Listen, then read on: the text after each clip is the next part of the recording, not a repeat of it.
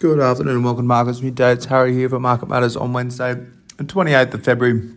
ASX is down 10 points at the moment. It's down 0.13% up to 76.53. We hit an early high of 76.82 though, before peeling off a fair bit. So we're up about 20 points earlier on. Peeled off all the way down to 76.37. So we were down about 25 points at our low. We battled back a little bit since then, but still trading a little bit softer. Early on, the market was off to a bit of a flyer right on the open, but gave it all back. We did see a little bounce a couple of hours ago when the CPI indicator came out.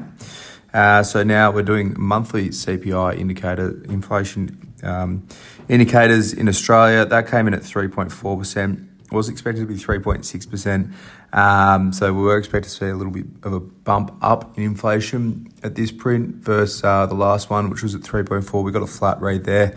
So that's quite positive for the market, quite positive in terms of interest rate expectations there, but not really seeing the full benefit across equities at the moment. The main sort of area in focus at the moment is reporting period, which continues on. We are the half-year reporting period, so interesting to see where companies are at come 6 months through, and that's what we're going to touch on again today. In terms of sector performance, tech's up 1.45% to lead the ASX there. Materials up 0.64%. Worst sectors, telcos down 1.33% and discretionary down 0.73%. The hottest stocks, Chalice Mining, CHN's up 20.3%. NextDC, NXT is up 9.04%. And Sayona Mining, SYA, up 8.97%. Weaker stocks, Kelsian, KLS, it's down 15.33%. Neuron Pharmaceuticals, NEU, down 11.41%. And Flight Centre, FLT, down 7.57%. We'll touch on 4 companies today. There's also many more that we could be covering, but keeping across 4 main ones we're going to look at the moment. NextDC and NXT, like I said, second best stock on the ASX200, up 9.04%. These guys own a bunch of data centres. They build a bunch of data centres. Global business, Sydney, Melbourne. They've got some Asian sites as well. Really strong first half that was out after market last night. Revenue up 31% to $209 million. That was basically in line though. EBITDA of $102 million was up 5% and about a 10% beat to market. The 10% increase to revenue per megawatt was a positive as well. That's probably better than the market was expecting. They did leave guidance unchanged for the full year though, so it implies a decent second half skew, particularly on costs on that respect. So probably expecting to see a softer second half there, but incremental revenue upside coming through too. They brought on 7.5 megawatts in the half. They've got another 50 that's under construction as well. They flagged AI as a big sort of indicator and a big demand pool for data centres upcoming. They've had a lot of inbound interest about getting some data centres and some space available for AI work. That's just going to continue to drive this demand piece that's driving NextDC's earnings, and we've already seen those price increases on a revenue per megawatt sort of metric there for NetX coming through, and it's sort of hard to see that not continuing. Stock is trading at all-time highs at the moment, so it's having a really good day today. It's had a really good run up into the result, and it shot the lights out last night. Elsewhere, Worley, WOR, it's down 0.51%, only marginally lower. Net profit adjusted, it was a small miss. EBITDA was in line though. Top line was good, but margin at the low end of guidance. This is probably been the issue for Worley's margins and margin concern. They did stick to guidance though, so they're sort of looking for continued top line growth and margins to be 7.5 to 8%. They were 7.5 in the first half. It's okay. They are expecting to see margins improve into the second half as well. Balance sheet is actually probably in a really good position relative to where it's been over the last few years. So leverage looks good at 1.8 times. Overall, Worley's, it's not a bad result. It's not a great result, but it's sort of ticking over. It remains pretty cheap. Plenty of upside and plenty of revenue opportunities coming through for Worley's. Margins will be where the focus will be for markets as well though.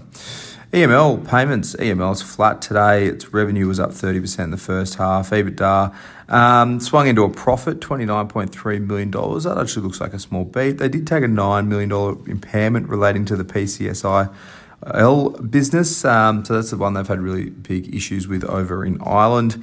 They brought in administrators for that one.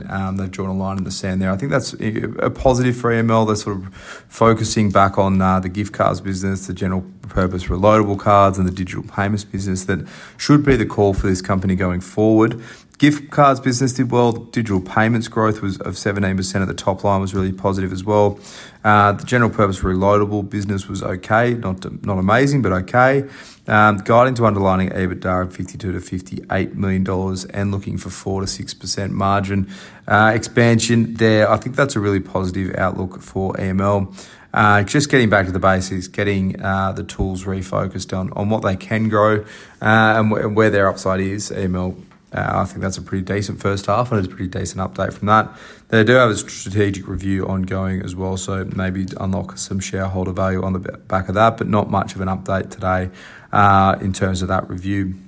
Flight Centre, FLT, down 7.57% today. First half EBITDA is about a 3% miss, 189 million. That's despite revenue meeting expectations there, so EBITDA missed, but revenue in line. On track for a record total transaction value, beating FY19 pre-COVID levels there. Revenue margins up at 1.3%. They did leave EBITDA guidance unchanged. They lifted profit before tax guidance by about 10%. But a lot of that has to do, well, all of that has to do with an adjustment to how they're going to take on the non-cash amortization charges in the year.